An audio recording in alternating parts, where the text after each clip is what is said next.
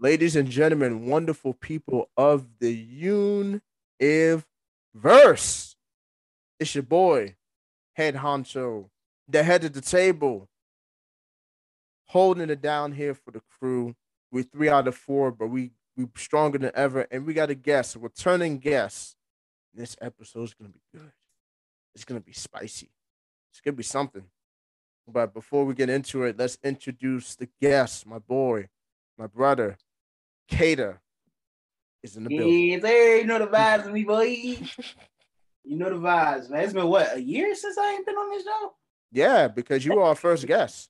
You are our very first guest, man. That was episode wasn't he?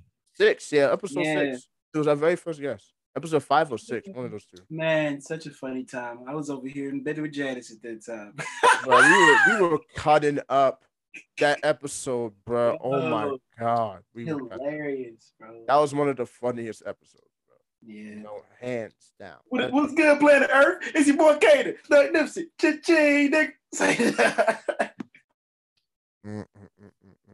But anyway, that's the guest. Darian, Evan, how y'all doing? How's everybody? Let me just say, they milking the hell out of this draft lottery, bro.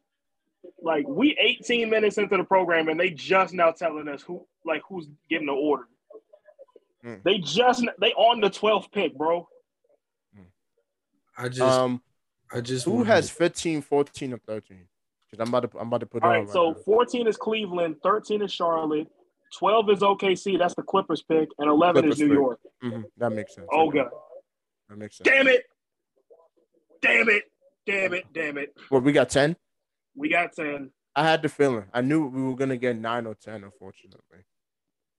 But we always, because if you remember, Evan, we were not too far out the play-in. We were not. We were like a seed or 2. And our record really wasn't as bad as it reflects in the standing. We were very close. Like, if we would have won probably 5-6 more games, we would have been in the play-in. Yeah, my thing is, if Beal doesn't get hurt, we're at worst the play-in team. Oh, no. If Beal doesn't get hurt, we definitely top 7 for sure. Because notice how the schedule got lighter right around the time when that happened. Mm-hmm. We have one of the easiest schedules closing out the season. For sure. But, hey, here's what it is. The draft is really deep this year, so we could definitely still get a quality player at the 9-10 spot. We're just not gonna get an absolute game changer, but we can still get a player that. The thing is, do we need one though? I think we do at the 1 spot. I think we do. We need a game changer at the 1. Yeah, because it's like what I'm thinking is Bradley Beal is definitely gonna be back. Like, oh no, of course, yeah. I'm not even worried about that. Like he's officially a free agent, but he's coming back. He's coming back because if he was gonna leave, we would know by now. And it's like, I keep saying this because it's true. We got to see a fully healthy Brad, Kuz, and Porzingis big 3 before we start making any judgments about like what does and doesn't work. 100%, I agree. I think definitely Beal's coming back. I think, like I said, when it's really the 1 spot, we're really good at every other spot. Like, we have enough bigs, we got some good wings. We just need a legit point guard.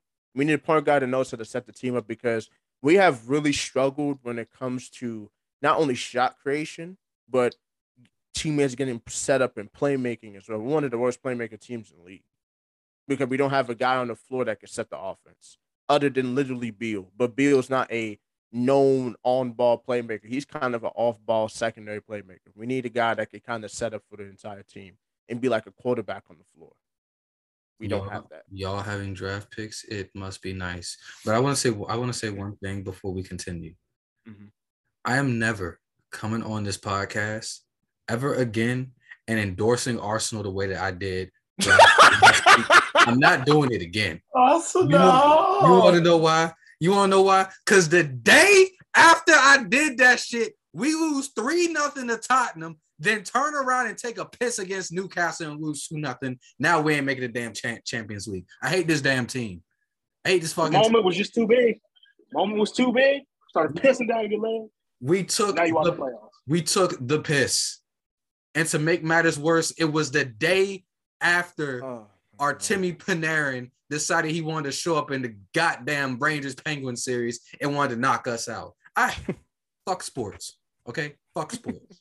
Fuck the Lakers. Fuck the Penguins. Fuck Arsenal. I hate everybody. I'm a hater today. I'm hating today. No, what makes it funny, I don't think y'all understand how enthusiastic and happy he was at the end of the last pop. Bro, I've never been so happy about Arsenal He was so in happy. years. He was so happy, bro. It has been years. Oh my god! And it's like all that happiness just crashed down in a week, like crazy, bro. I'm sorry. It's okay, bro. It's I'm all gonna right. say it's hard being a Sixers fan. Try rooting for Arsenal. Oh god. Then talk to me. Oh god. Then We're talk gonna to me get about being we a Sixers we fan. we gonna get into just the playoff implications of the last week. We're gonna get into that. Don't even worry. Wait, but one more thing. We love you, Mark. I hope everything's all right with. Yeah, no, for Mark. I family. hope you and your family straight. Mark is not here. He's dealing with a family situation. My prayers and love are out to you, brother. I hope everything goes well. Looking forward to see you hop on next week. But yeah, like, so where do you want to start this? So do you want to just get right into it, or you want to start off with the football talk? Start off with the football. Get that out the way. Yeah, knock it out the way because that's not the main event here. You know, we got to build things up, make it nice and spaced out here. All right, let me go to that. Let me pull it up. I had it up on my phone, being retarded. Okay. So since the draft, how it's over, NFL draft that was like a few weeks ago. How confident are you about your teams? I ain't gonna hold you. I don't even really watch football no more because ever since Peyton Manning left my team, I've been kind of salty. So, Oh no, believe me, I feel you, bro. Well, y'all got Matt Ryan. You know. do not ever mention that. Life. Okay? I mean, you got John. I mean, John Taylor's a dog. Y'all defense is nice. I like John Taylor. John Taylor's like that. Y'all defense is nice. Don't you ever mention that penguin ever again in your life. Hey, Nigga built like a bowling pin. Off my team, okay? he's not a bad quarterback though. Fuck Matt Ryan. The fuck, nigga? We should have got Deshaun Watson. Oh yeah. We would have gave him way more of a max than them niggas. We got the money. Well, but y'all carry on. I don't want to milk this up any more longer than that. We know the Indianapolis Colts are trash. It's okay. It's okay. I actually think they might win the AFC South. Actually, they might. But I hope so. The AFC South's one of the more inconsistent divisions anyway. They really are. Plus, I don't know what the Titans are going to be. That's another conversation. That's a conversation for another day. Are not doing all that. But I'm gonna just get into the Cowboys real quick, and I'm gonna just keep it brief because I really don't know what we're gonna be getting this next season because we lost a lot. We lost Amari Cooper. We lose Randy Gregory. We lose Lyle Collins. So I'm just sitting here like, okay, what do we have? And Michael Gallup, who's our number one receiver, who we just paid a max. Like, he's coming off a torn ACL. He probably won't be back until week 4 when we play against Washington. Maybe later than that. And then in the draft, I'm salty we didn't get Nakobe Dean, but I it is what it is. He went to the Eagles. I mean, I hope he does decent there. Although, I mean, he can bust too. That would be great. Pause. But I don't know what I'm getting from the Cowboys. I don't know what's gonna happen. So for real, I'm just here. Just vibing, just riding the roller coaster, you know what I mean?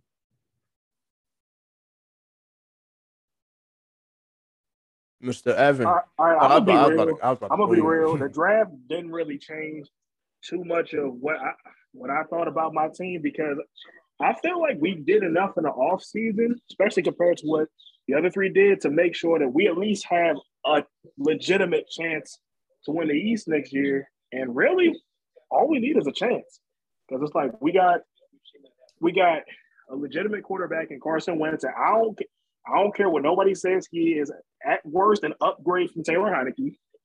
We have a solid receiving core, but like with a whole bunch of guys now. Jahan Dotson, the newest one, and Terry McLaurin, who, remember when I said this, he's signing an extension in July, and yeah, I'm just ready to go tackle the season, man.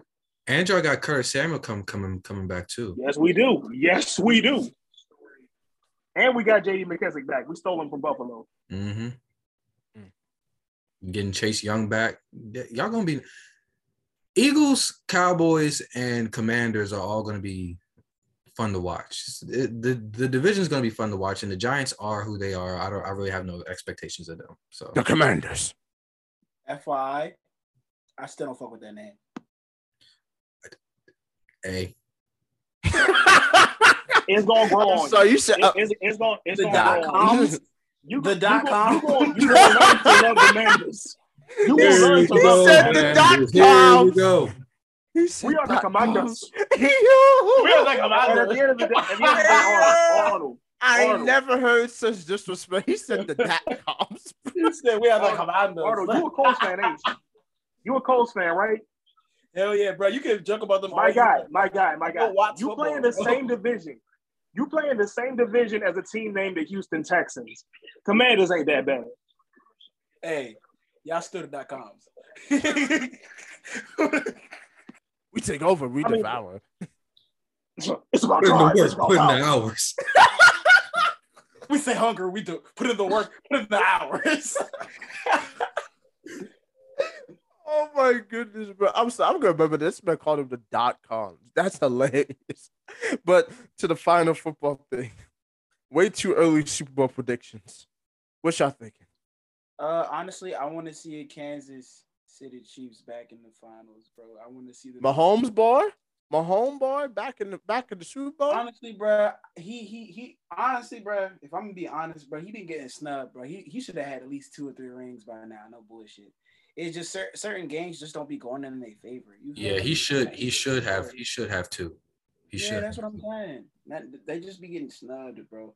But I just hope that defense, that secondary gets a little better. I know that they made some arrangements for said, you know what I'm saying? So I'm hoping so that the secondary is better. And they stay consistent on offense. That's another thing. Because they'll have some crazy drives.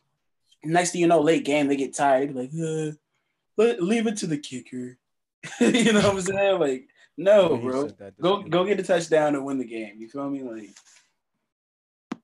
I'm gonna go Bills Packers. I'll be safe. Ew.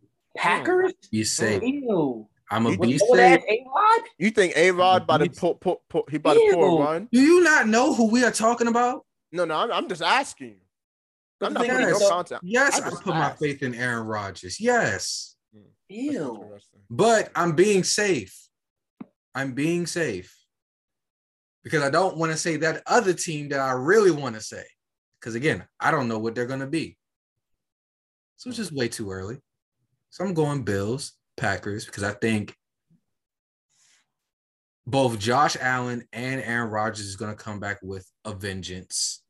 Very true. The NFC is very up for grabs. I mean, I guess you can look at the Rams. I guess the Rams would be the safest pick to go back. But to be honest, like I don't know. Whenever football super teams never work. Just look at Vince Young and the Philadelphia Eagles from way back when. So super teams in the NFL never really work that often. That's why I'm not going to pick the Chargers. But I got Buffalo versus Green Bay. And I would like to see Buffalo win it. I would just like to see Buffalo win it. My thing is the AFC West is stacked. So my Super Bowl is going to be Chargers Bucks. I can see that happening. That's a respectful one. I'm going to wait until the season starts. Becoming honest with you, I've not been keeping up with football. I've been having too much going on. Boo! That's why I said way too early. Boo! I'm not saying it, but I'm sorry. Because I'm gonna say 2 teams that don't make sense right now. So I'm say shutting my mouth. The Commanders. Hell no, no. See, that's just stupid. That's just insulting intelligence. No, but Jaguars versus the Giants. ew. The Giants That are would be a nothing. disgusting Super Bowl. The Giants are nothing. The Giants have been a joke for the past 11 years, bro. Dang, it's been over a decade since they've actually been a team, good winning team. That's crazy. Pretty much. That's I mean, crazy. it's two teams that's gonna be better than people give them credit for this year, but neither one of them gonna get close to the Super Bowl. The Jaguars and the Lions, because Jacksonville put together a pretty solid off season, and the Lions got a lot of young talent on the roster now. They're gonna be better than people think. Mm-hmm. I think the Lions are finally going to start. I think Detroit, period, sports on both football and basketball are really starting a resurgence. That could be a conversation for another because Detroit is one of those cities where they've been clowned and disrespected. They've been the jokes of both the NFL and the NBA for well over a decade now, if you really think about it. Evan, when was the last time the Red Wings were good? It's been a minute, right? Yeah, we think about like the early 2010s, like 2011, right around so there. It's been over a decade, basically. Yeah. The Tigers haven't been very good these last few years either. So yeah, I think those two teams are really going to. The thing is, they were supposed to be decent this year. I don't know what's going on. You're kidding. No way. No, seriously. No way. No. I'm looking at. Hold on. Breaking news, everyone. I'm looking at the lottery. Guess who won the number one pick? Please don't tell me. The damn Magic. Orlando, bro. It was the Magic. What the blubbery I love to see it. I'm ready to see some Magic basketball actually like they've been rebuilding for a long time, my boy. Yeah, and the thing is, I called it I don't know which episode, but it was recent. I said Orlando is gonna be one of those teams in the next couple of years. They're gonna shock everybody because they got a lot of good young studs on that team, man. They got some young talent, definitely. That just give them a few years to develop and get the chemistry going. They could be a surprise team in the East for sure. That is definitely true, bro. And hey, they were the worst team in the East this year. They were the 15th seed, so. Damn.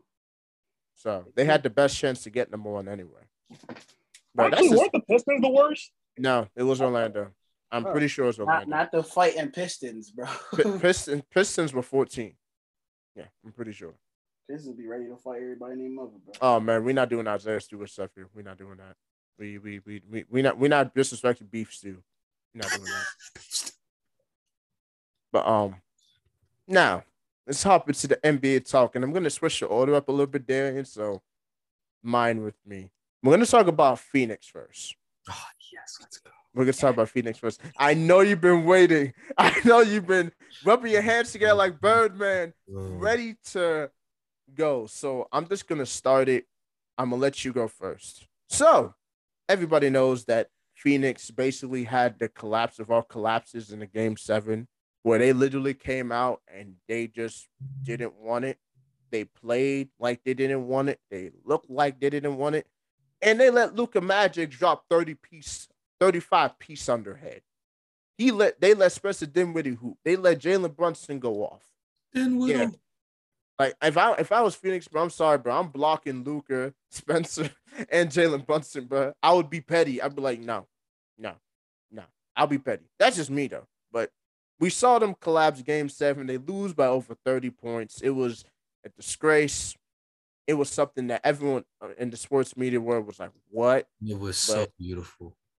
But I want to hear your opinions on it. I'm going to let Darian go first. I know he's been the one chopping at the bit.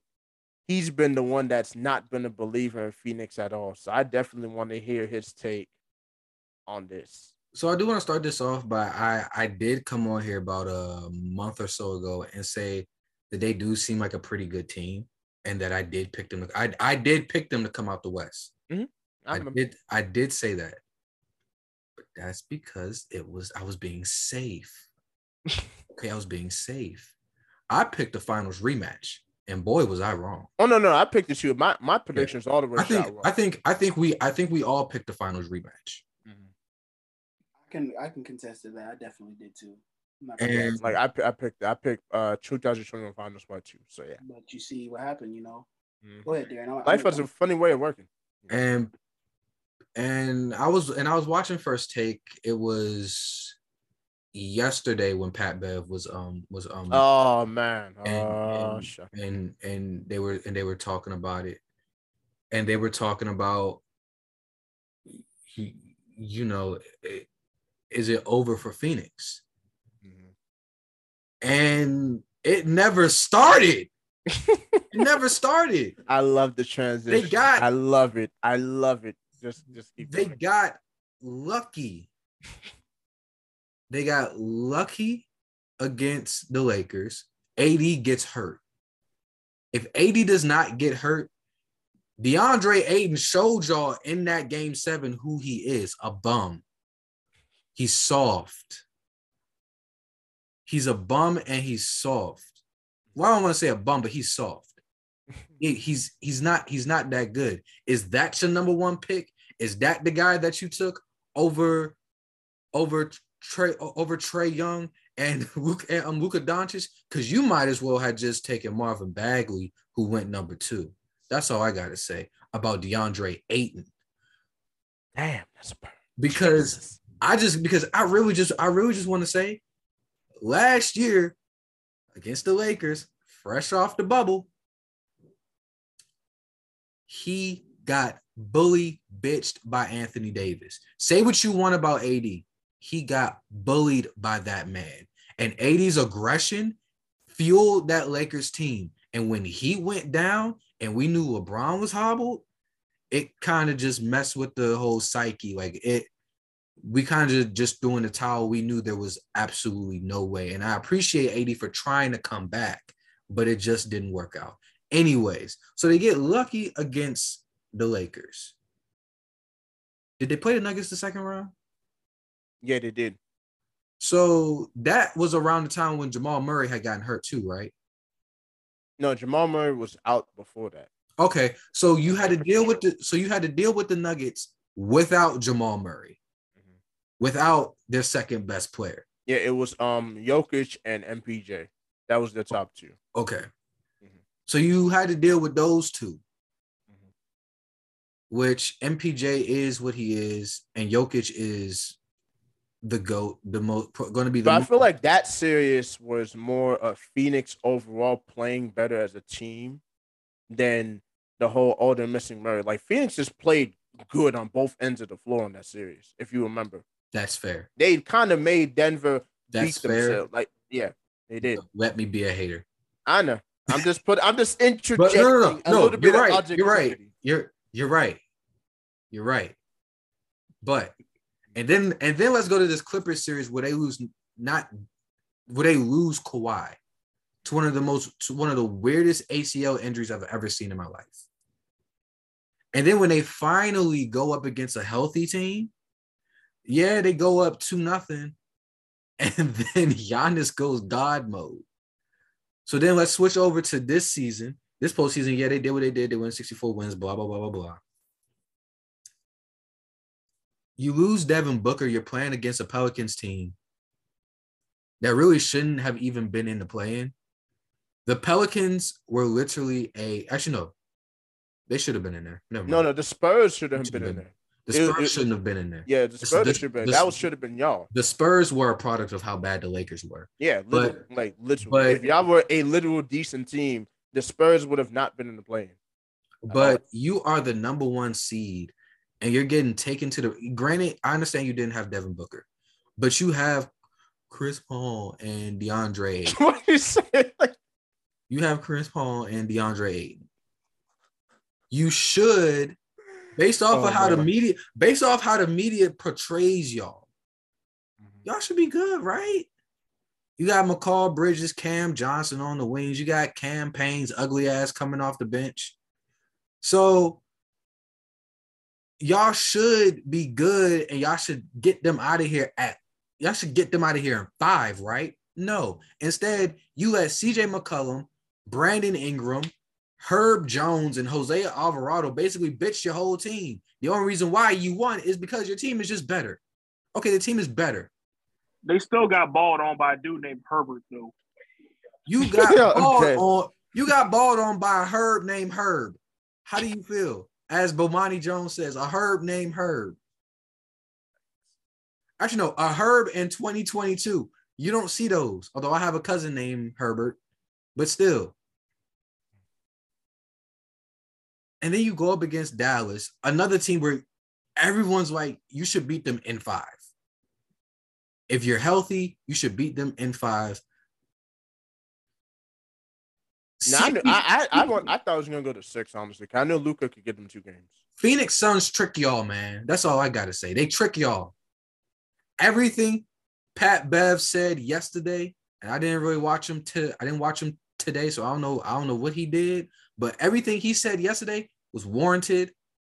The Suns are fraudulent. The Suns stink. Suns fans can go cry in a corner, cry in a hole, jump off a bridge, do whatever you need to do to cope.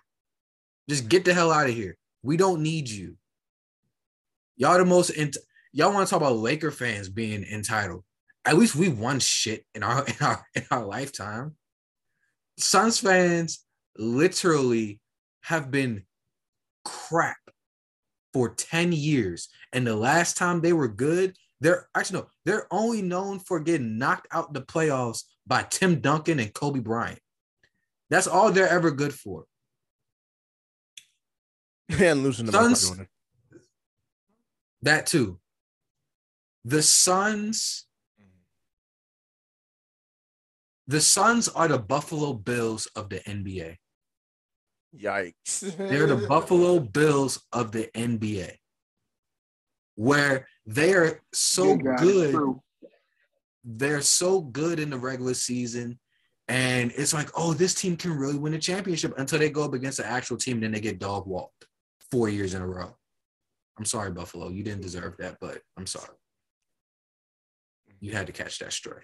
They the Bills, except instead of smashing tables, they be pounding mojitos or whatever it is they do in Arizona. They can't even be out. They can't even be outside. The hell they be doing in Arizona, bro? Nothing. Like they probably live in coolers. They go to that going down there, bro. Actually, let me chill on the D-backs. They actually respectable right now. Like everyone down there in Phoenix probably has sunburn. And I don't really like y'all got sunburn and heat stroke, and I really don't care about it. For all I care, everything except for the Coyotes and the Diamondbacks can go to hell in Arizona. And that means you too, Kyler Murray. Your bum ass. Like a fucking garden gnome just running around the field. Somebody done Speaking of Kyler Murray, asshole. I'm gonna provide an alternate take on that game 7. If nothing else, Dallas finally got their revenge on Arizona. You should feel happy. No, I don't feel happy. I'm not gonna feel happy until Micah Parsons lays that boy out on the stretcher. That's when I'll be happy. Yikes. I mean, of course, he said a one-way trip to the ER. I mean, of course, don't end his career or nothing, but just let him know you can't be running around, AT&T Stadium like that. We got to lay down some type of law, you know what I'm saying? But that's my rant on the fraudulent Phoenix Suns. Oh, and also one more thing. I'm sorry. How bad do you know how bad it is that you have to lose to where your social media team lets out a PR statement saying that they're sorry for being so lackluster? Do you know how bad that is? The only reason I'm not going to slander them for that. The only reason I'm not slandering them for that is because this is the same thing that the Tampa Bay Lightning did in 2019, and they have not lost the playoff series since then. Yeah, but the Tampa Bay Lightning is just built different. They're built different in Florida. Yeah, but this was at a point in their history where they was going through the same stuff the Suns are going through right now, bro. This is way too similar. Hey, they got Steven Stamkos and Vasilevsky.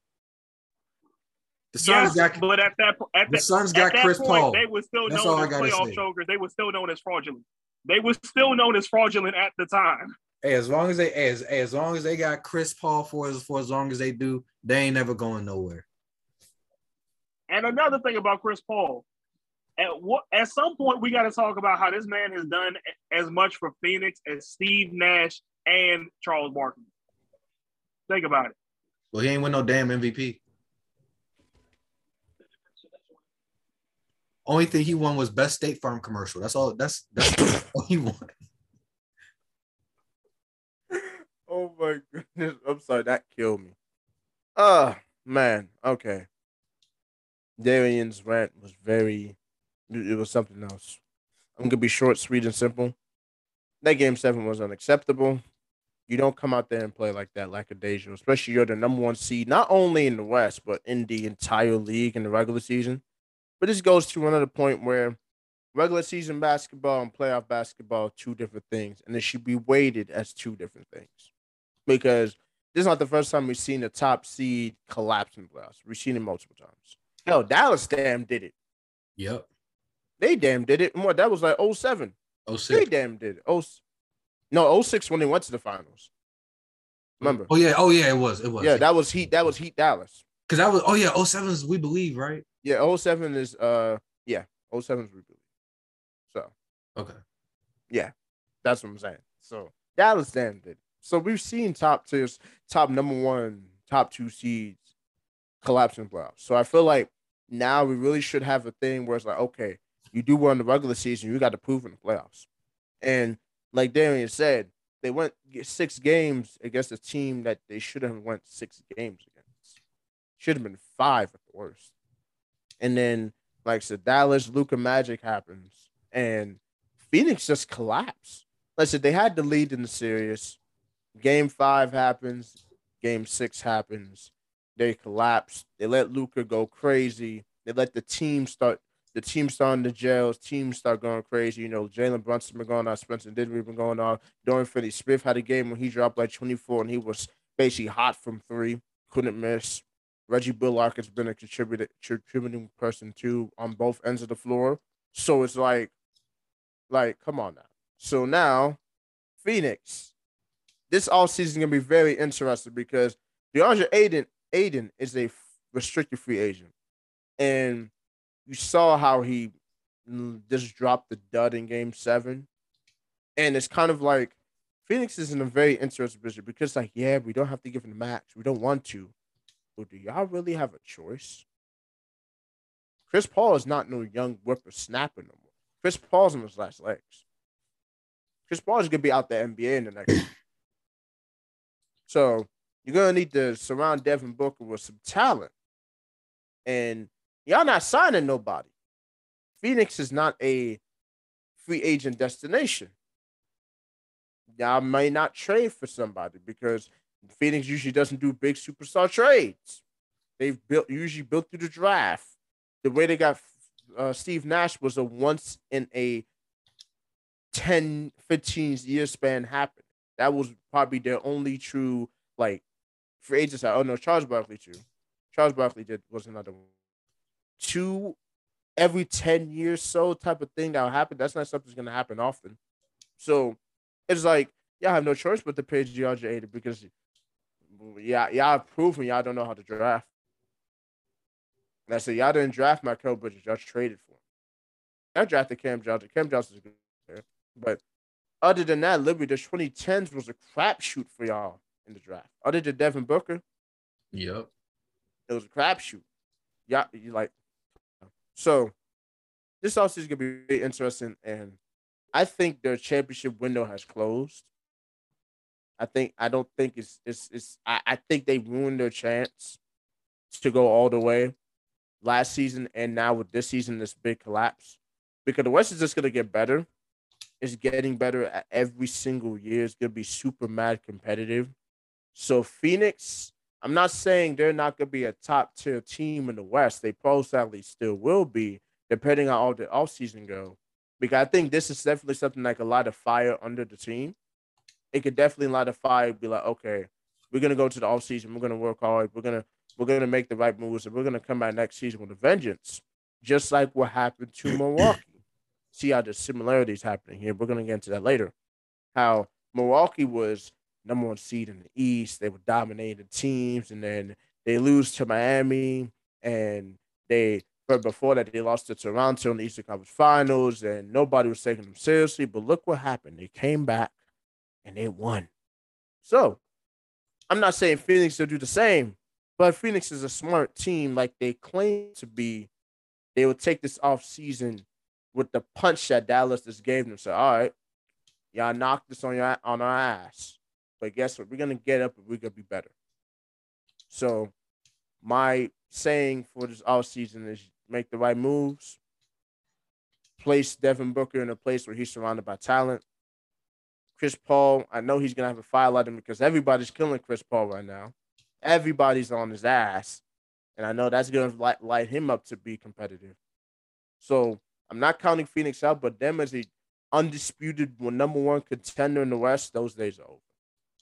They got to prove it. I'm gonna say Phoenix is definitely a playoff team next year. Mhm. If nothing else, because we know enough about the NBA draft to know that it's not necessarily where a player gets drafted in terms of like what pick is used on them. Where they get drafted to the team and organization. It's where they get drafted. Exactly. Boom. Like every year there's a first round, like there's a high first round pick that don't do nearly as well as we think they do. Mm-hmm. And then there's a sleeper pick that gets right that we just that right we're just like that we're just like, whoa, where'd he come from? Right. And it's like, bro, like, because like you remember Isaiah Thomas, like out of Washington, like with the Celtics. You remember Nikola Jokic, perfect example. That man got drafted in the middle of a Taco Bell commercial, and now he's a back-to-back MVP. Mm-hmm. Like Draymond Green. Talent can come from anywhere, so I have no doubt in my mind that the Suns, as well as they draft, can get somebody at the end of the first round. So they ain't done yet. Yeah, they ain't done. But yeah, right now, like when you say the championship window is closed, I agree. But under the asterisk that this doesn't mean that it's not going to open for like another 10, 12 years. I feel like it's going to be. I feel like they're going to be back quicker than that. Mm-hmm. Definitely. They're going to be. They're going to be back, and actually being serious. This time, I'm actually being serious. Like, it's just the West is going to be so much better. Mm-hmm. It's going to be so much better, and it's like. Last year, they missed their opportunity. This year, they fumbled. Mm-hmm. I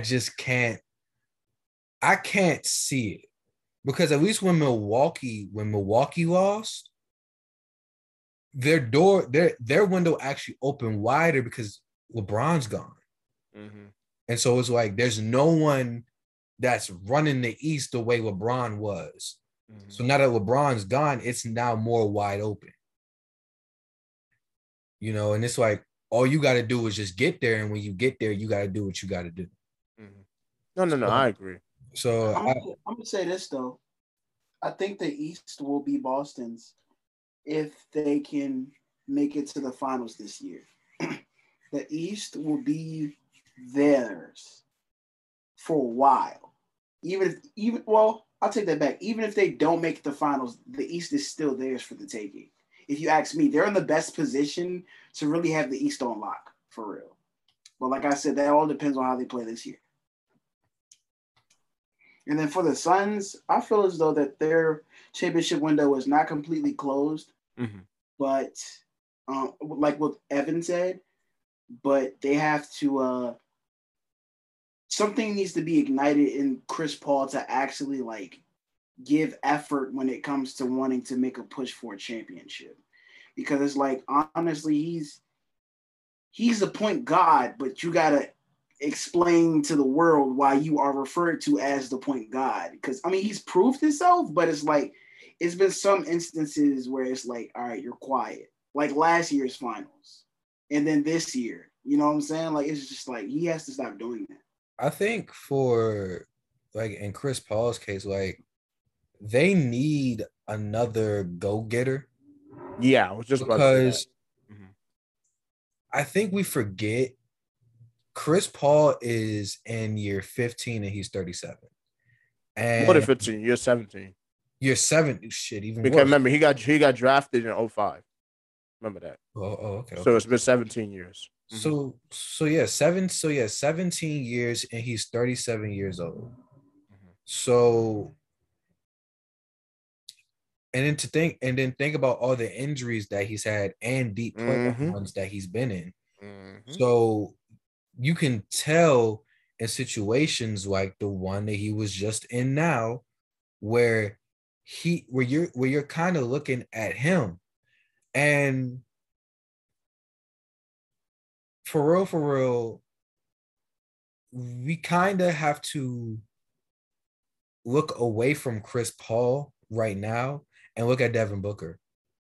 Because because you got people out here saying that Devin Booker's the second coming of Kobe. And I'm gonna tell you this, Kobe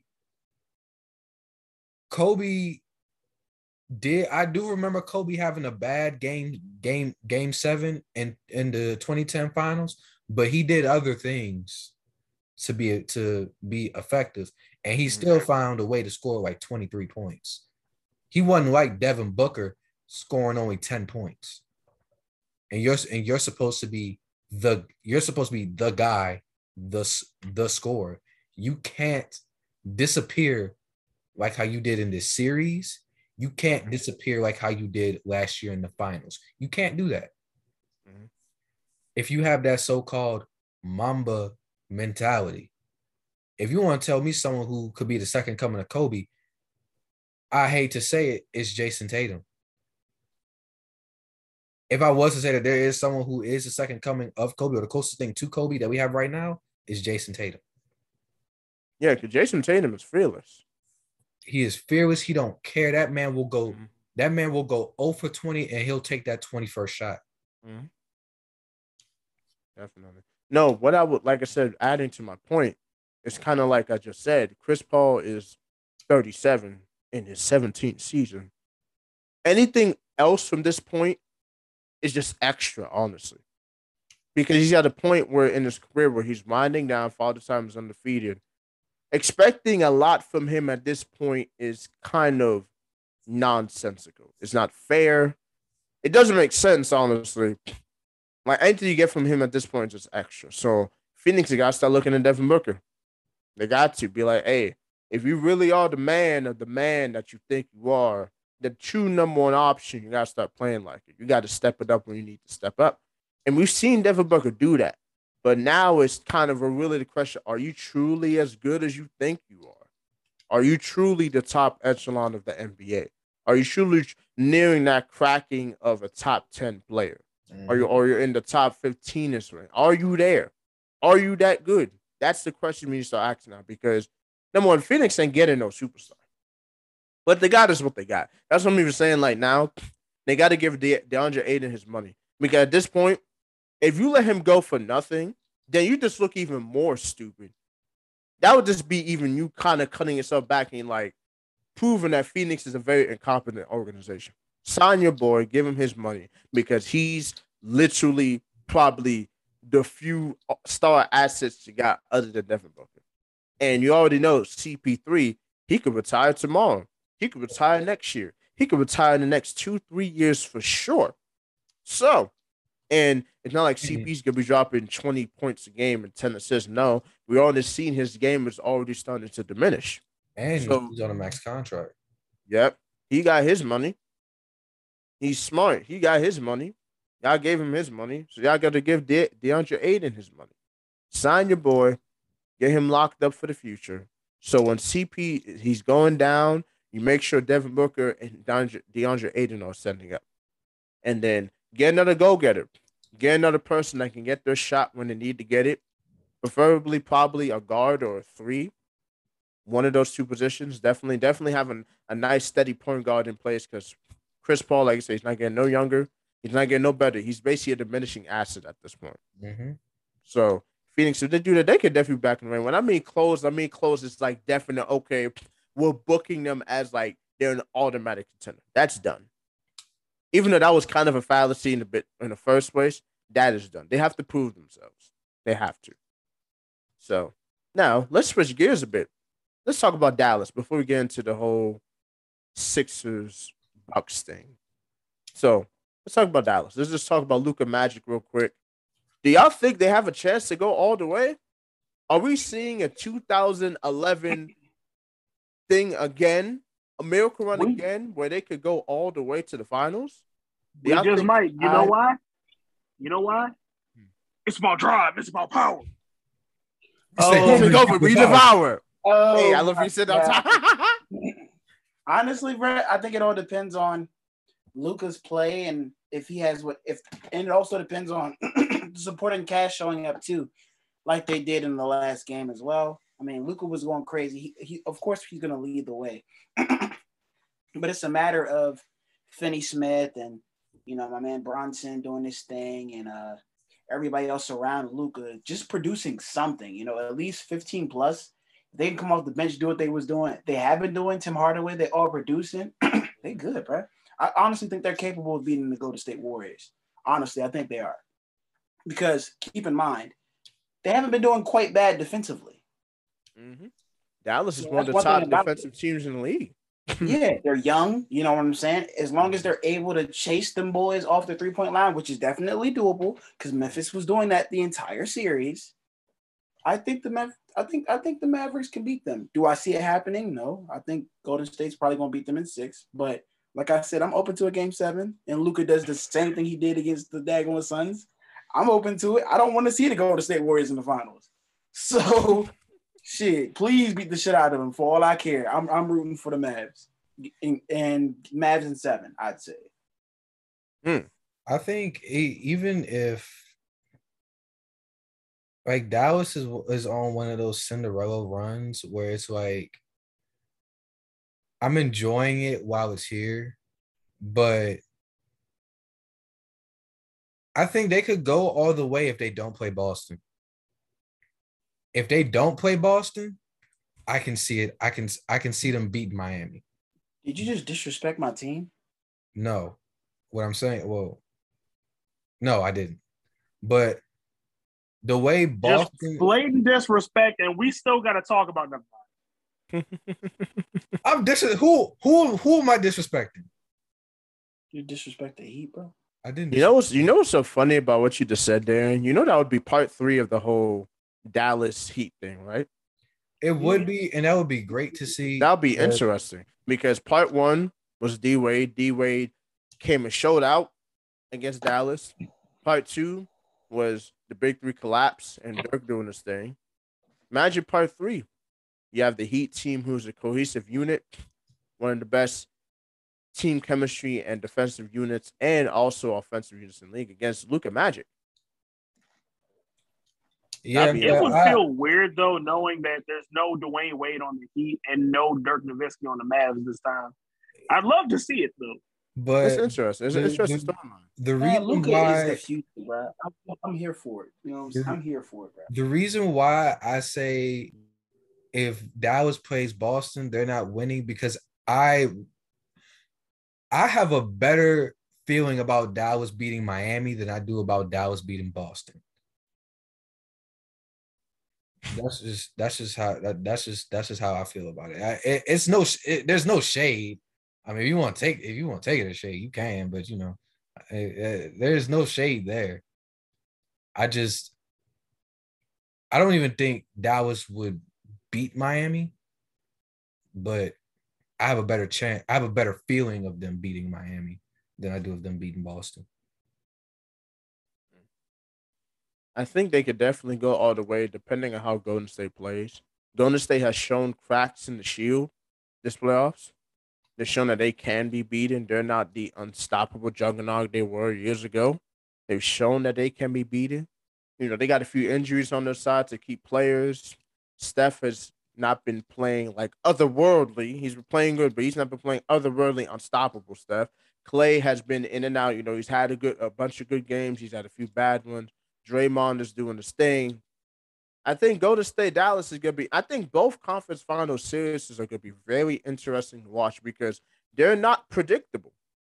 They're not 100% predictable, and I like that. I like how on both sides we can see a team lose that we expect to see. Like, it wouldn't be shocking if Boston won. It wouldn't be shocking if Miami won. It wouldn't be shocking if Golden State won. It wouldn't be that shocking if Dallas won because they've been playing hot. And we all know when it comes to the NBA, one thing that's very, very important is momentum. Momentum is very, very key. When you're a team that's hot and clicking on all cylinders, you could definitely that's when you're the most dangerous because you have belief in yourself that you could beat anybody. So that's what I like about both sides. That's all I wanted to say about that. Now, we're not going into Sixers yet. Let's talk about Bucks Boston.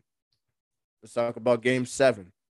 Let's talk about how literally the Bucks said, "All right, we're gonna stop. We're gonna put clamps on Jason Tatum. We're gonna put clamps on Jalen Brown. You're gonna have to beat us another way." And that's exactly what happened. But mind you, one of the guys that they let beat them was a person they should have been on because he's improved as a 3-point shooter. He shot over 40% from the field over the season and in the playoffs, which is Grant Williams. Grant Williams dropped nearly a 30 piece on the net. So I'm gonna hear your opinion on how that went down and what's next for Milwaukee. Honestly, like I was saying, like I said earlier, like we talked about it before we started recording.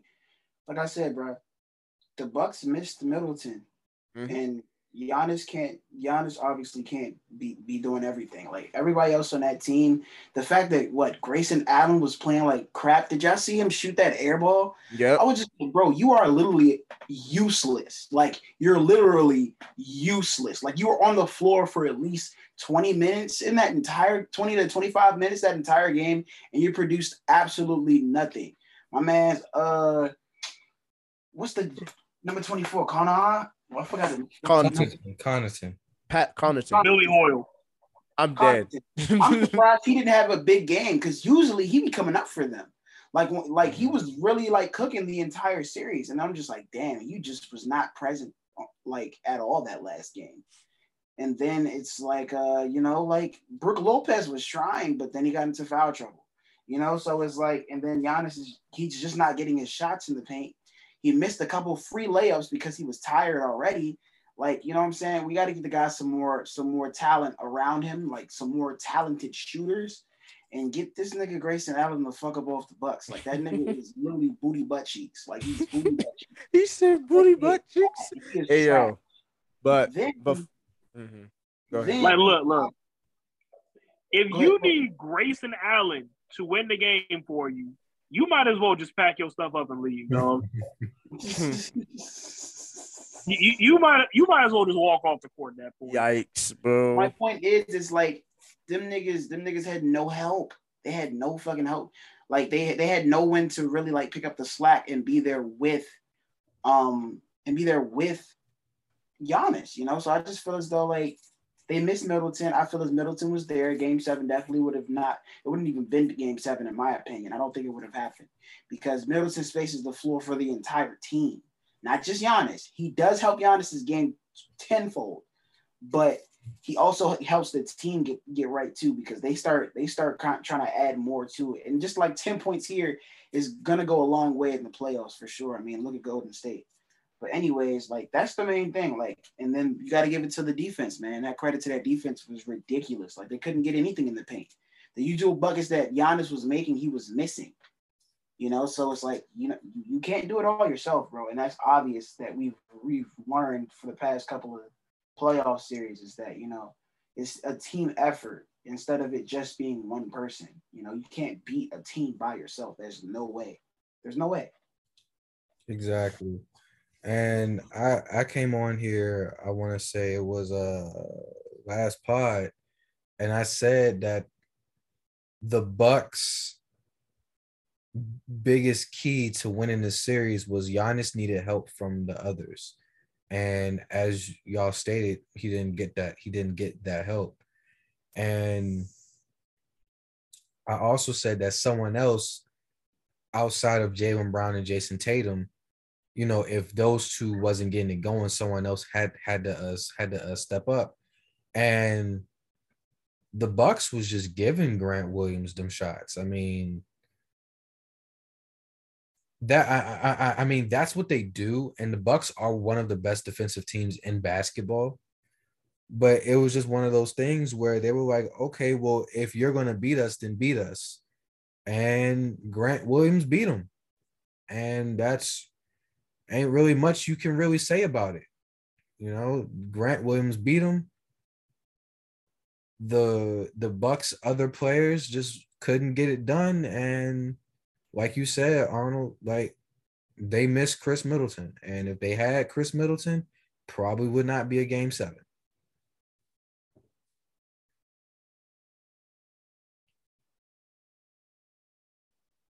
All right. So what I will say is, yeah, the Bucks did miss Chris Middleton, but another thing that this series proves is, bro, as hard as it is to win a championship, it's even harder to repeat.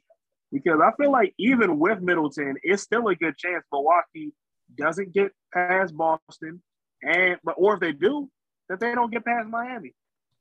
Because we could talk a little bit more about Miami in a minute, but what I'll say about Miami in the here and now, everybody who keeps picking against the Heat, like acting like it's an easy choice, y'all have no idea, A, why Miami is the 1 seed, or B, why they've been playing so well in the playoffs. They probably haven't even been watching the game, man. Exactly. But I guess Sanford stepped off for a minute, so we just gonna get right into it. Actually, yeah, let's talk about the Heat now. Like the reason why, like the Heat are the 1 seed, and they've been showing this in the playoffs too. Number one, they're a full team. Like they play as a team. They play as a unit. They have some of the best chemistry in the league. And like the reason why nobody likes that, like the reason why, I'm not gonna say nobody, but the reason why people keep picking against them is because A, they feel like the Heat are too safe of a pick because they're the 1 seed. B, because they've shown they're capable of playing that boring style of basketball. Like one night they can put up 120 on you and win just like any other team. But then the next night they can score 92 and have that be good enough for a win. Like they can win games the ugly way. And people don't like to see that. And then you add on to that, Eric Spoelstra is a very good postseason coach. And it's about time we give him credit where it's due. Spoelstra is, like, when it comes time for April and May, that man coaches his ass off. And we got to give him the credit he deserves. And the thing about that gritty mentality that Miami has, it starts all the way at the top with Pat Riley, and it just trickles on down. And the thing about Miami is that their mentality, and that's why they always talk about the Heat culture. It's never changed. You know, Jimmy Butler, Bam Adebayo, PJ Tucker, who was another person the Bucks could have really used. But those 3 guys, Kyle Lowry, like they accentuate Heat culture, what the Heat culture is. And like you said, Evan, like Miami's like, choose how you want to play, and that's how we'll beat you. That's how they are. They're like, if you want to run, we'll run. If you want to get in the shootout, we can get in the shootout. If you want to go star for star, we can go star for star. If you want to play grit and grind and get dirty and nasty, we can do that too. And that's what's so dangerous about them. And they just seem to have just bought into everything. Like we talk about how, well, not even like we talk about it, but at least for me, I can sit here and watch Miami and I'll be like, you know, kind of like what you said, like, oh yeah, such and such team can beat them easy. And then they go up and beat them by 30. Heat go beat them by 30. You know, and that's just like you said, that's just how they are. But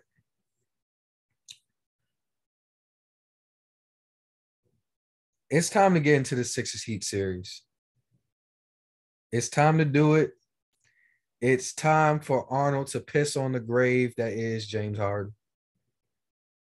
So, and you came back at the right time. Really? You came back at the right time because I was just about to introduce Sixers Heat. Oh man, here we go. I'm ready.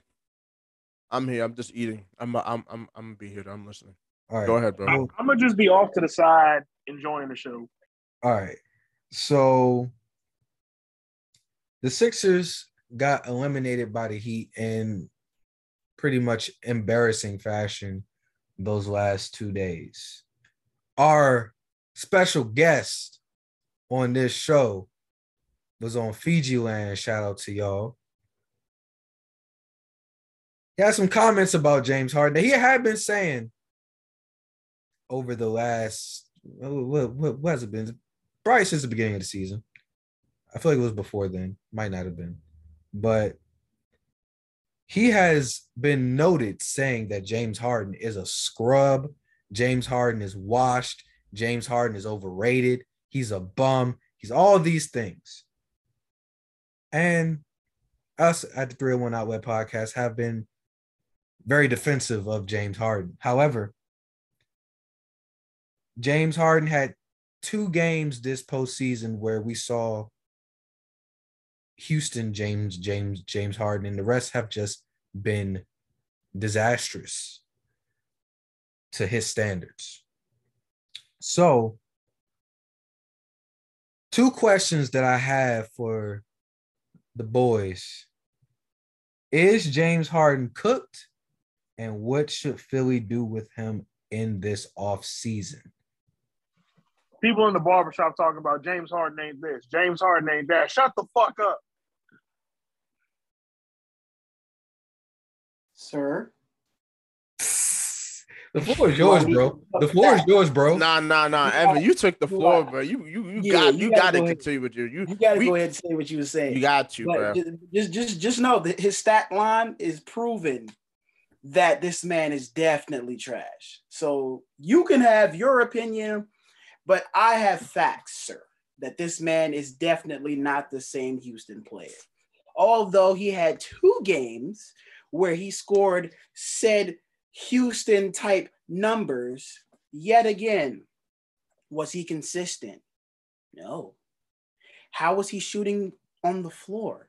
I actually took a picture of this shit. This nigga was shooting like he was a fucking concert artist doing tour dates, my nigga. Let's go ahead and go to the fucking stat line real quick. Let's go ahead and get to this picture right quick. 6 for 15. Oh my God. Hold up. Since he's not washed, right? Since niggas need to shut the fuck up about James Harden, right, Evan? This nigga shot 5 for 13.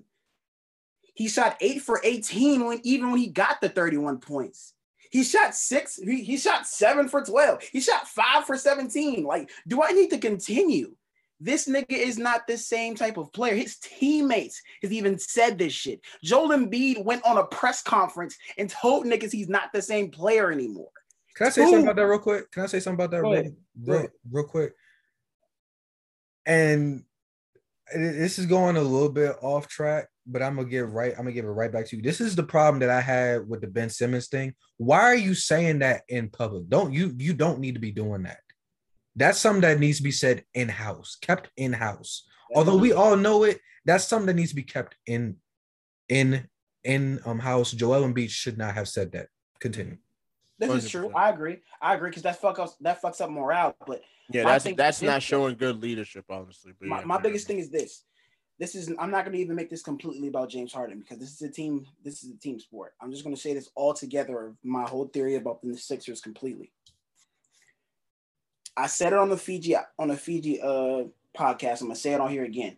That nigga Maxey is a fucking revolt. Matter of fact, he's a AK-47 ready to shoot, but he can't because James Harden is there.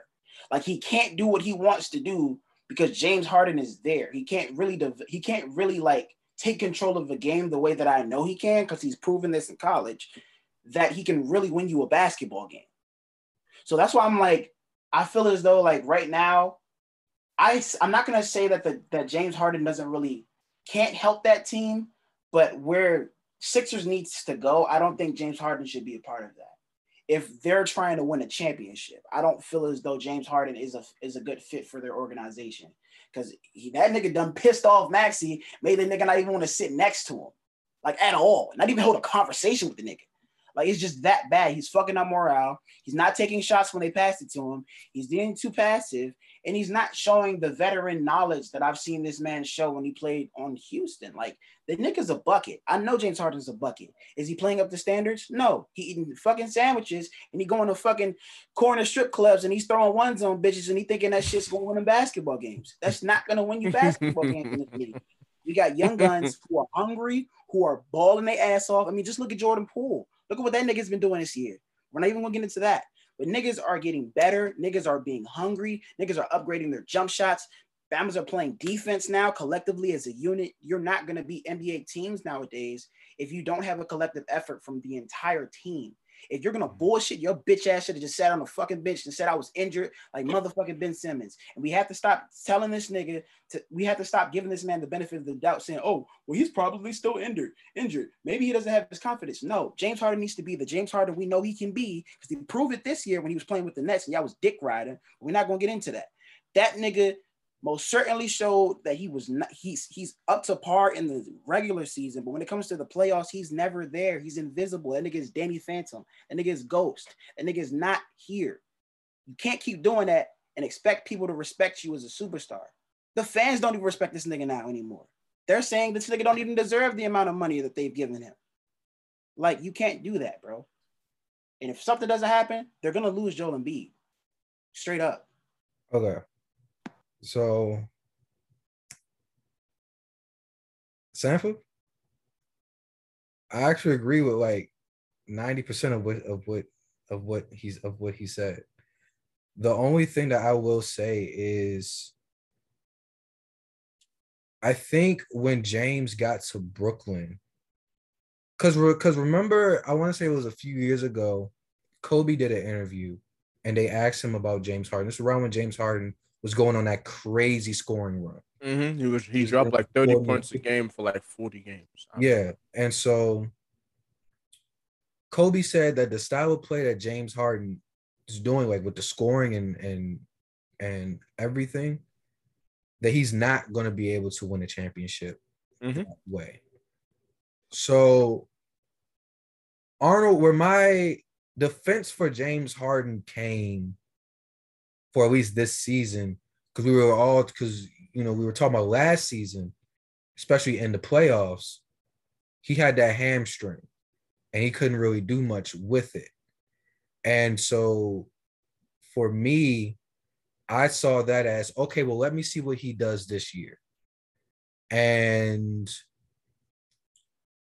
I could also tell that James Harden took over as more of a playmaker than as a scorer. And I felt like that was actually the necessary sacrifice that he needed to make for Brooklyn. Oh, yeah, of course, because you have KD and Kyrie who are better. Win a championship. Right. And then he goes over to Philly, and I think him being that playmaker there would have been effective too. And so where I'm going with this is, I feel like some of this is of course, he's not Houston James Harden. And I think we need to stop expecting Houston James Harden to come back, because I think that what am I trying to say? That he's the same thing that Sanford said earlier. He's a diminishing asset. Not even he's. I don't even want to say that, because he's averaging 22, 10, and 7. That's very effective. I just think we need to stop expecting that old James Harden and understand that there is a new facilitating James Harden that's here. One thing I will say, that he needs to get into shape. He can't come out here looking like he's been eating pizza rolls and jelly-filled donuts. Oh, no, yeah. No. We both have gone to him for that. We can't. 100%. We can't be seeing that. But I'm going to have to concede, James Harden not that guy. Here's my thing. He's not, because the same thing. All I did was quote a meme that was originally about Chief Keef. That's all I did here. You were not him. He's not. He's not. I'm gonna have to concede it, and that's. I can't watch the last 2 games of that series and say James Harden, and sing his. I can't sing his praises, man. I can't. I'm gonna concede it there. Because you can't be the superstar that you are, score 11 points in the first half, cool, that's good, but then shoot only 2 shots in the second half at Mhm. home in game when your team 6 needed it. when That's your my Team biggest needed it. team thing. needs you. That's Mhm. my biggest thing. It's not even about him scoring 34 points anymore. I already knew that he wasn't that guy anymore. It's just like how y'all would be like, oh nah, he's not washed, he's not this, he's not that. I'm like, yo, he's not a scorer anymore, bro. He's starting to go into the all right, look, I want to win a championship and I want to do whatever I can to help a team win. That's a good thought process to have. But if you're gonna sit there, know your team needs a spurt of energy for them to stay within the game, and you only take 2 shots in the second half, that is a fucking problem. That is not a team problem. That is a James Harden problem. Yeah, and I'm with you on. I don't think he should leave Philly. I think Philly should bring him back and try Yeah, and see if they can make it work for a full season. But I think if they that's give exactly where I was if gonna go. That's if where I was they gonna go. if they give him $50 million, I'm not, I'm a No, no, no. And I that's don't where I know. was gonna go. I don't know. Before you continue, let me say my point. My whole point in the James Harden thing, right?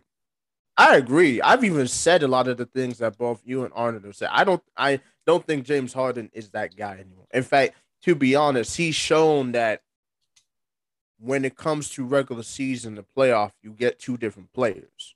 thank My you. thing was That's all I wanted you to. That's my all I my wanted. my my thing was the reason why I was defending James Harden is that yeah, of course, we've seen him have multiple playoff flameouts. The team go on runs without him. That wasn't my point. My defense of James Harden is the fact that there's people, and it's not only Arnold. There's people that make it seem like James Harden was never that guy. That was my point. There was a point in time where he was a top 5 player in the league. He was that guy. He was talented enough to take a team to a championship. But when it came time to do, Houston missed 27 straight threes. When it Exactly. came time to do, James Harden didn't show up when Golden State didn't have Kevin Durant. When it came time to do, they couldn't make the small ball thing work. They had to sacrifice Clint Cabela for Russell Westbrook. I'm not even denying that. I'm agreeing with that. My disdain for James Harden, like I said, people make it seem like he was never that guy. And also another thing is, but that was the point I was gonna bring up, Darren. I'm not casting the full, okay, James Harden is falling down that much until we see a full season with him in Philly because he was only Yeah. playing with them for 20 something odd games. And mind you, he wasn't in good shape. That's on him. He wasn't in shape. I don't think he was fully recovered from it. And now he's good. I know he's not injured now. You can tell by his movement. But like I said, during this season, right before he got traded, he was still kind of hobbling a little bit. The movement wasn't there. He looked like he was losing his footing. So I was like, okay, let's see how things go. Everybody was so praised. Oh my God, Philly's gonna take over. Oh my God, and I'm not gonna say I wasn't a part of it, but I was. I was like, okay, Philly, they have a puncher's chance to win the East, but let's see how it goes. I literally said it on the podcast. They have a chance. They're in the conversation. I said that, I completely and what y'all. James Harden, what he does needs to do now. Hold on, let me finish. Let me finish. Let me No, I'm finish. sorry. I'm sorry. What James Harden does to do now is he needs to look in the mirror. He needs to assess what is he, who is he, what level he's at, and how he's going to support Joel Embiid. Because we've seen James Harden be a mentor to others, just like this man just said. We've seen him be a veteran leader. We've seen him take the mantle of a team. We've seen him do it. But now, as he's not slowly diminishing, but he's going into a different role, he's not the focal point of an offense anymore. He's the second option. He's the playmaker because we've seen that him being a playmaker, it works. I just had someone tell me that James Harden's not a good playmaker. I looked at him like, what are you talking about? Like, I didn't even listen to anything else he said because in Brooklyn, he's the best playmaker out of him, Kyrie and KD. That's the best role for them. You have 3 guys who are basically offensive bucket getters. They all can't play the same way because the team is not going to work. There's only one basketball. So he decided to be the playmaker, the facilitator. and kind of take a step back offensively and let those two go off. That's perfectly fine. That was perfect for Brooklyn. Now he's in Philly. He's the second option to Joel Embiid. It's Joel Embiid's team. So what James Harden needs to do to himself, he needs to say, "Listen, I'm the second option, but I'm gonna be the guy that steps up when the team needs a bucket because I know that Joel Embiid. There's times where he injury's gonna happen for him. At this point, you just expect it with Embiid, even though he had a very good healthy stretch this season, and he kind of had a freak accident, crazy injury with Pascal Siakam hitting him in the face. That was crazy. That's not something that's naturally gonna happen. So my thing with James Harden, he's not that guy, but he's still a talented player. He's still a top 20 player in the league. He's still a very, very top tier talent. He's not the best of the best. He's just not top 10. So I want Thank to. you. Thank you. Finally. Yeah. Finally, he said it. Thank you. So that was one of the reasons why I really wanted him to come on here, is because, like I said last pod, two things are gonna happen. One of two things are gonna happen. Either the three of us are gonna be talking our shit, or we gotta concede and Kada gotta come in here and be like, "I told you so, niggas."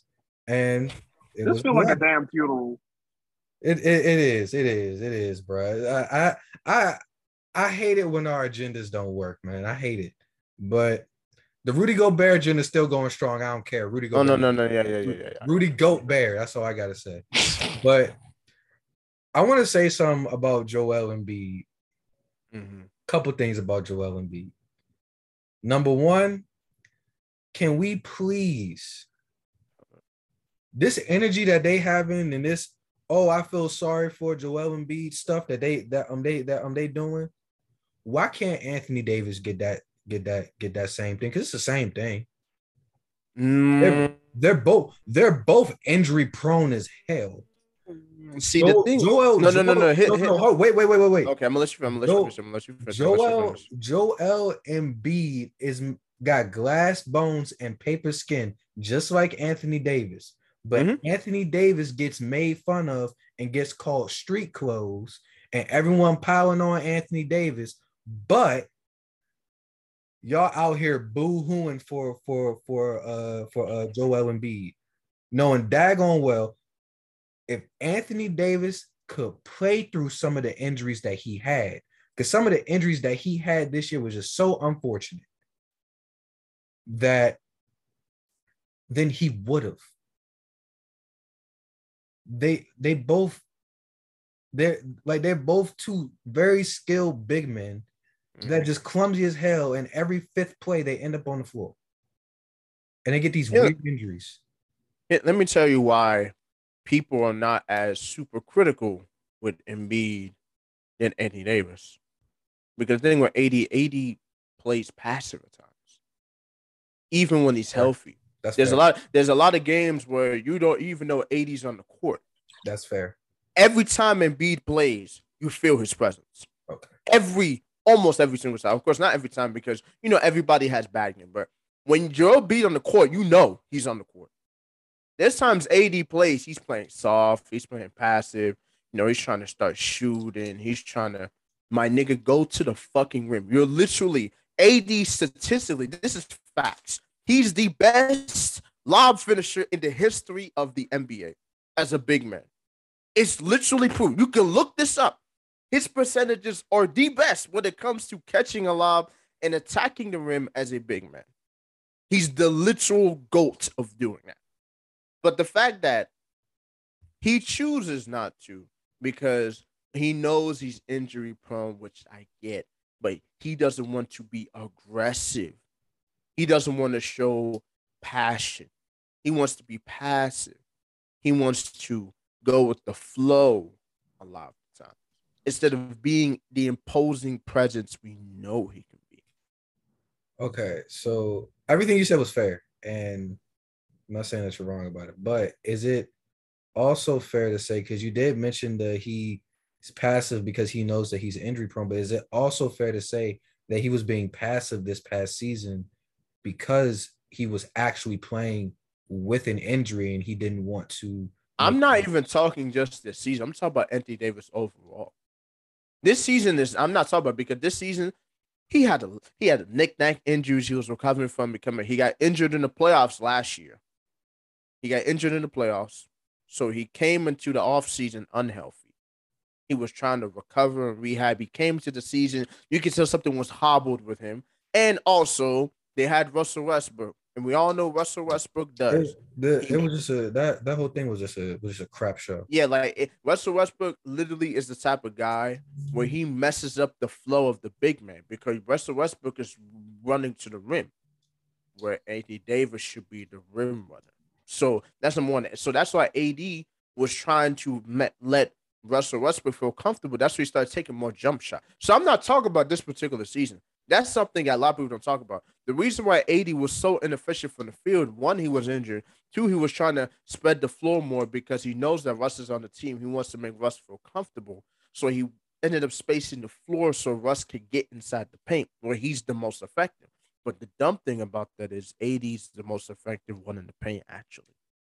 When AD is rolling to the rim, when AD is attacking the basket, when AD is playing under the rim, he's literally one of the most unstoppable players in the league. Like, that's just a fact. So, I'm not talking about this season. That whole Russ experiment was going to fail from the jump. I called it. I literally called it on this podcast last summer when we found out about the trade during the NBA draft. We watched the draft together, and we both looked and said, this is not going to work. We knew it wasn't going to work.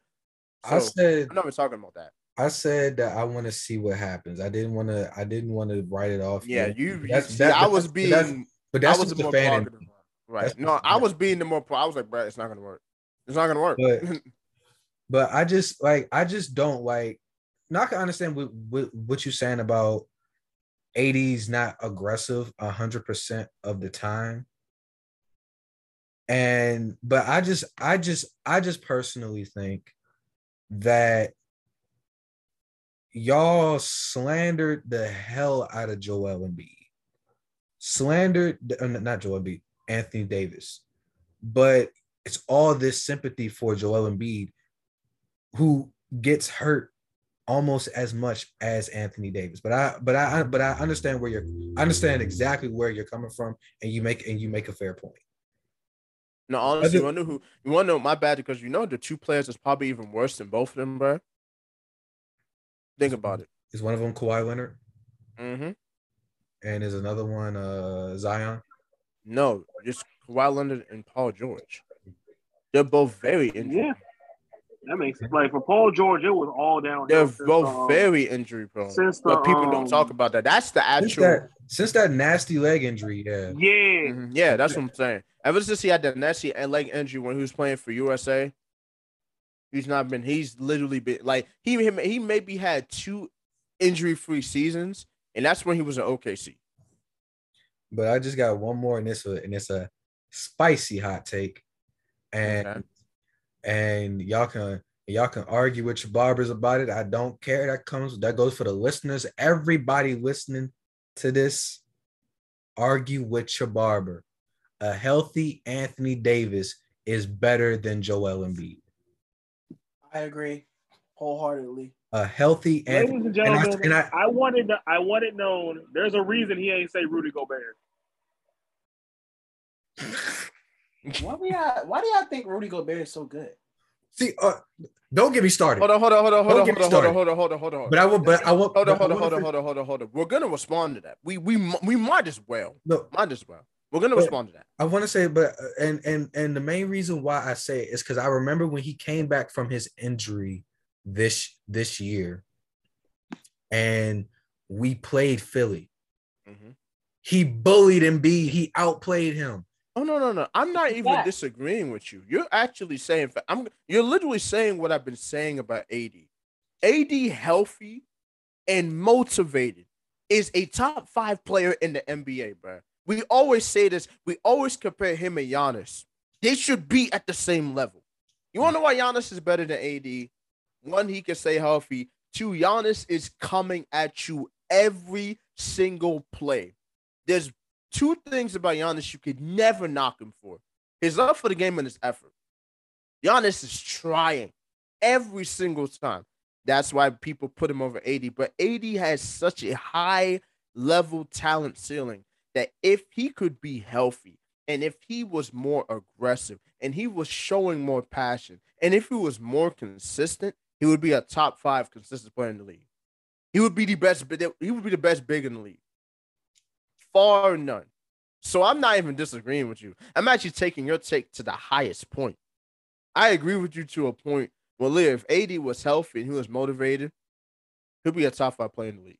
He'll be right up there with Giannis, Embiid, Nikola Jokic. He'll be right up there with them. But let me talk to you about Rudy Gobert, bro. Okay, let's do the really good best stuff. So I was listening to again, I was listening to Fiji and they were talking about Gobert. This was after Utah loses. And they're saying that the Jazz defense funnels players to the paint and Rudy gets easy blocks. What is the purpose of playing defense? What are you supposed to do on defense? Like, just keeping it simple. The point of playing defense is to stop the other team from scoring. So if Rudy Gobert defensively is doing a better job than your other guy at stopping your team from scoring, then you can't sit here and keep calling him a bum. Now, the reason why people keep calling him a bum is because he gets exposed on the perimeter. But name me 5 7'1" centers who have quick enough feet to sit here and guard Reggie Jackson, who's a shifty point guard on the perimeter. Where it's Darren, hold up. Let me even take your point to the next level. I know where you're going. I'm going to take it to a higher level. We're going to talk about Utah Jazz. This is something that nobody talks about. The Utah Jazz are horrible. They're actually not a good perimeter defensive team. They're not. They don't have no stoppers on the perimeter other than what, Royce O'Neal?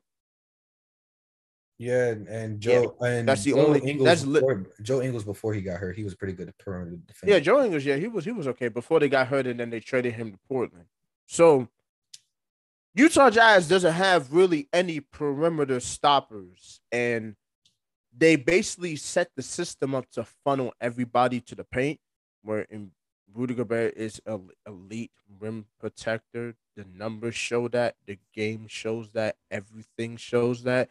The reason he gets exposed in the playoffs because the Utah Jazz can't get stops on the defensive end on the perimeter, so he has to step out and basically cover for everyone.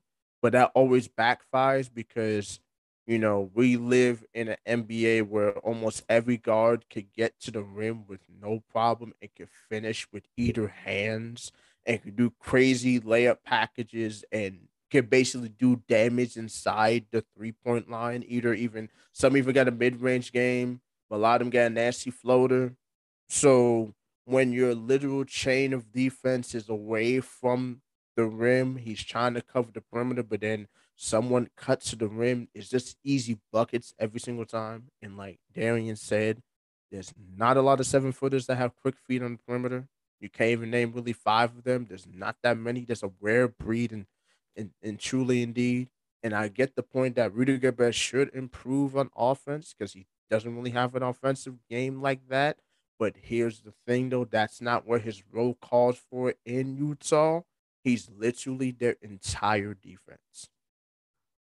Literally. Yeah, and their entire defense. It's ridiculous. And Joel Embiid was just on JJ Redick's podcast, and he echoed the same thing that you just said, where you have a guy who is literally your defensive anchor. He should be in the defensive player of the year conversation every single year. But I think the thing with Rudy is a lot of times people show his lowlights where he's on the perimeter and he gets shaken up by not even the show. That's what goes viral. Like his lowlights go viral. If Rudy was on a team, a different team that had a better defensive system, people would not be calling him a scrub. I feel like you put Rudy on Boston, they'll love him. You put Rudy in Boston, they'll love him. if he's in Boston, they're not losing. What? Exactly, That's a that's nightmare. crazy. That's a nightmare. That's not even. That's a nightmare for everyone outside of Boston. That's But a nightmare. That's a literal nightmare. But continue. I just don't. I think Rudy's the kind of player that Rudy is. He's one of those guys where he's a dinosaur player like a Andre Drummond, and I just don't think that people really appreciate that, and I mean, it is what it is. It's kind of like one of them things, like what Arnold was saying about James Harden. It's an opinionated thing. I just don't like when people like when you throw out the word trash and bum and garbage. When you throw out those words, I'm like, hold on. He's a 3-time defensive player of the year, multiple-time All-Star, like an elite rim protector, one of the best rim protectors that we have seen in the last decade. Mm-hmm. Like what he does defensively is special. It's just the fact he's on a team where the defensive system doesn't favor. I'm sorry to cut you off. I'm sorry. No, you're good. I just wanted to add that in. That's literally it. Like literally, if people really looked at how the Utah Jazz play defense, they literally funnel everybody towards Rudy Gobert. They literally have no perimeter defense. They literally have no perimeter defense. Like it's actually bad. Like that's why they lose like 20-point leads consistently. That's why they have players going up against them consistently because they simply cannot guard on the perimeter. They just can't because they have to bring Rudy out there. But every time they bring Rudy Gobert out there, the paint is basically wide open. So you get past that one line of defense coming at you. It's literally guaranteed 2 points because no one else is stepping up. Exactly. And I just that's just one of the things, like the unwarranted hate. I think Rudy gets unwarranted hate. I think the slander that Harden and CP3 gets is warranted. Some of the hate that Rudy Gobert gets is unwarranted, and I'm gonna just be one of the guys to defend him. I'm not saying that he's a top big in the league, but I'm just saying that he's not as bad as y'all keep portraying him to be. Like, I'm not saying that Rudy Gobert is the next Hakeem Olajuwon, no. But I'm saying that his style of play, the player that he is and what he does on the basketball court needs to be appreciated. That's all I say about that. I'll take. That's why sadly Donovan Mitchell is going to get traded from Utah. I'm calling it right now. I'm calling it now. They both need to leave Utah, to be honest. I don't think both. I think it's one of them. I think if one of them leaves, that will really help whoever stays. But if anything, if Utah at the point now, they're not going to get much better than what they are because even if they trade Donovan Mitchell, the return package is not going to really help them be better. So the smart move would be to trade both of them. But we know they're not going to do that. We know they're just going to try to trade one, and it would be most likely Donovan Mitchell because that's the one you could get the most assets for. Because he's literally basically the type of 2 guard you want on your team in the current NBA. He just needs to work on his defense. I don't know what happened to his defense. When he was at Louisville, he was a defensive stopper. I don't know what happened. I don't know. Maybe he struggles. Maybe because he's too small. I don't know what happened to his defense. I think I remember Louisville. He was a stopper. He was known for stopping players. I think the reason why because defense takes a lot of your energy. That's true. It could be the fact that he's taking the offensive load. That's true. And he has to take that. He has to take that offensive load because who else is going to do it? That's true. And so, I think it was JJ was talking about how hard it is to be a 2-way player. Mm-hmm. It's very hard. It's very energy consuming because you have to be good on both. You have to expend so much energy on both ends of the floor. Right. That's true. So that's what I think it is. I think he's just he has to.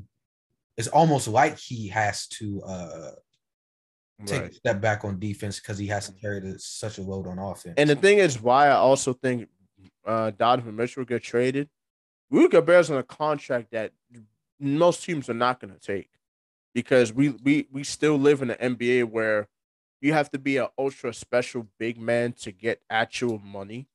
Like that's literally the thing that's happening with DeAndre Ayton right now. Like the Suns looking like, bro, we could find somebody that does what you do for like 70% of the price that you're asking for. Why should we pay extra for you?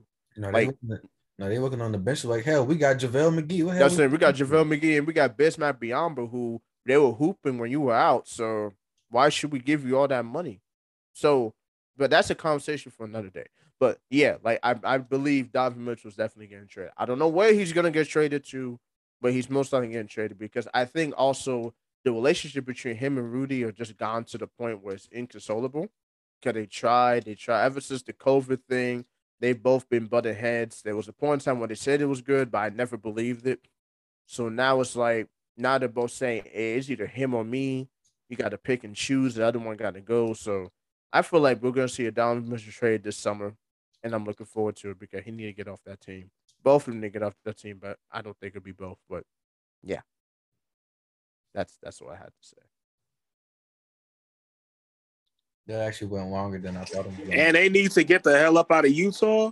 Oh, Either but that- sir, or change their name and give the name Jazz back to New Orleans because they a butt ugly team with a butt ugly name. Everything about Salt Lake City butt ugly. And if you Please. from there, I do not apologize. Although thank you for Kyle Kuzma.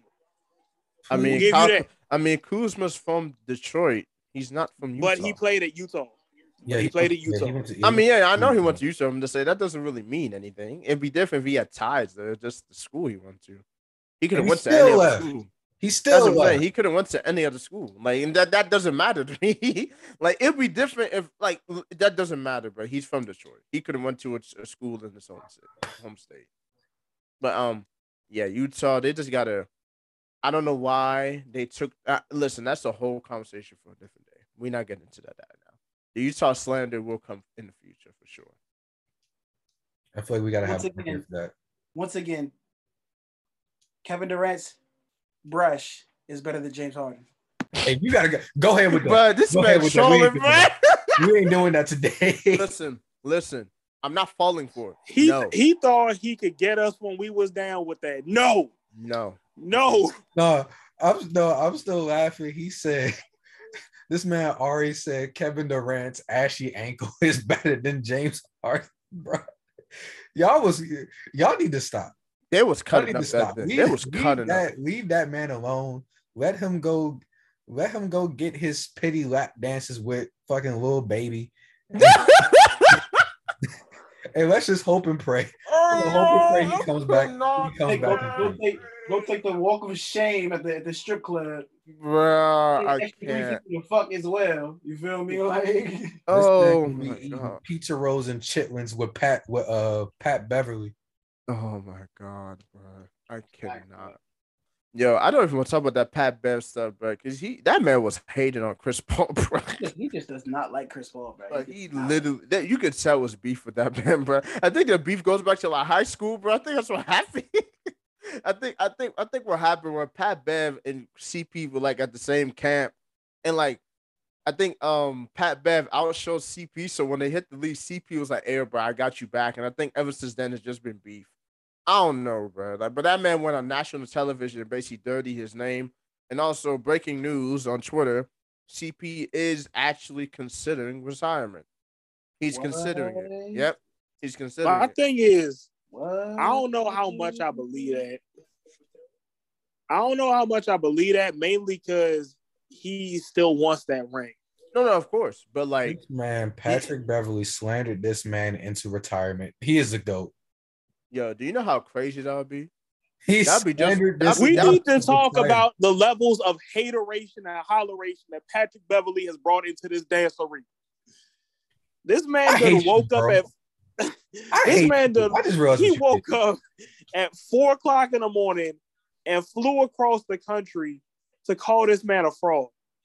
Do you Hey. know how much you gotta hate somebody for them to do that? Oh Like, no, to of do that? course, of course. Went on national television and basically came for Chris Paul, like his whole thing, like crazy, bro.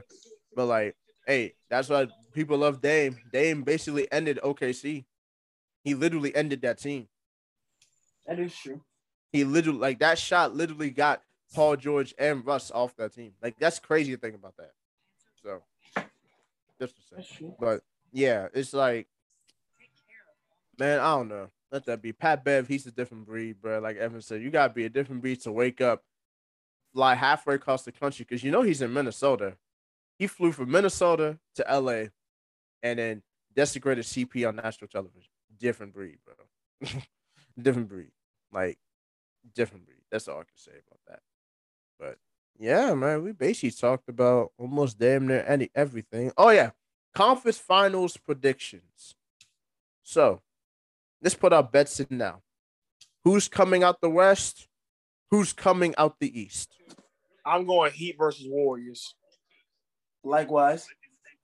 Right now, Tyler Hero is having an exquisite game. I just need the rest of my starting five to fuck around and put some points on the fucking board. See, the whole thing about this is the Celtics have been the better team in this first half, but this game does not feel like it's over. Of course. This game, like it, not only does it not feel like it's over, it feels like Boston should be up by more, and that Miami's going to make it like a real problem that the Celtics are not up by more. I agree, bro. Like I said, it's just a matter of we just need our assets to actually just produce. If we get everyone on our team to produce every game, this series is going to go to 5, and we're going to beat them 4-1. I guarantee you that. You said 5? Heat and 5? I got Heat 5, respectfully. Wow. Like, and that's not biased. I just feel as though, like, listen, look right now. This nigga Jason Tatum is shooting 9 for 14 right now, and he has only made 1 3. Yes, he has 21 points. However, though, Jason Tatum alone is not going to beat us. Jaylen Brown only has 7, and he's shooting 3 for 8 right now at halftime. That's true. So Jason Tatum is not pulling a fucking 53-point game against us. I guarantee you he's not. We're going to make sure that nigga is going to try his hardest for any big numbers that he is trying to go for. He's going to either tire himself out or he's going to have to beat us. Jason Tatum is going to have to beat us by himself, literally. Because Jaylen Brown is not doing what the fuck he was doing last series to the Heat. That is not happening. I'll let you know that right now. That is not happening. And this is where we're going to see where Jaylen Brown, like I've been telling people, is a streaky player. I've been saying he's a streaky player for the longest. Do I think he deserves all that money? Right now, fuck no. That nigga needs to improve. He's too fucking streaky. JT, I have to give that nigga his flowers. That nigga is him. I've been saying he's not him, but that nigga is him. He definitely is him. It's just a matter of the rest of his team needs to also produce as well, because you're not going to beat the Miami Heat by yourself. That's not going to happen. I guarantee you it's not. So we got somebody named Tyler Hero on our team, sir. So I'm gonna agree with y'all, and I'm gonna say Heat. Well, I got Heat in 7. I need this series to go the distance. I need it. Heat in 7, Warriors in 6. Jason Tatum would look very good in purple and gold. Well, he does look good in purple and gold. I see. Oh my Lord, Jesus! He would look very good in purple and gold. You need to go to LA. You say he look good in purple and gold? Is that boy a Q? Is he a Q though? Bro, shut up! Shut up! That man doesn't play his Omega size 5, huh? This is the third time. This is the third time. This is the third time. This man about to pull up to game 2 barking, huh? You started off with You started with Chief Keef. Then you brought Mary into this. I'm tired. All right, I guess I'm gonna be the only one that has. The next Kobe, he needs to go to LA. He must go to LA. He has to. I guess I'm gonna be the only one that gives the hot take. I talked about it earlier. Heat Dallas Part 3.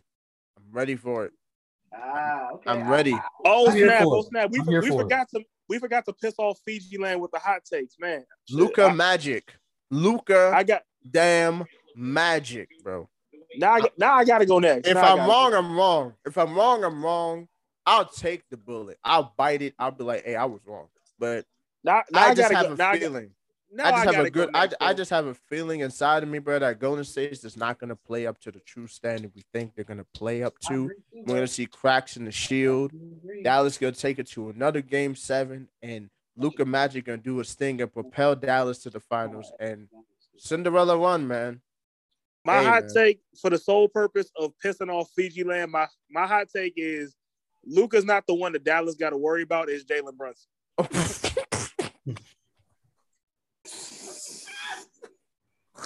Jalen Brunson. That nigga better. Nah, Jalen Brunson been hooping though. No, he better. All I gotta say is this: he better hoop this. He better. Hoop Jalen this. Brunson's gonna get his money. He's gonna get paid this offseason. He's gonna get paid this offseason. Somebody like the Pacers or some low team is gonna throw him a bag.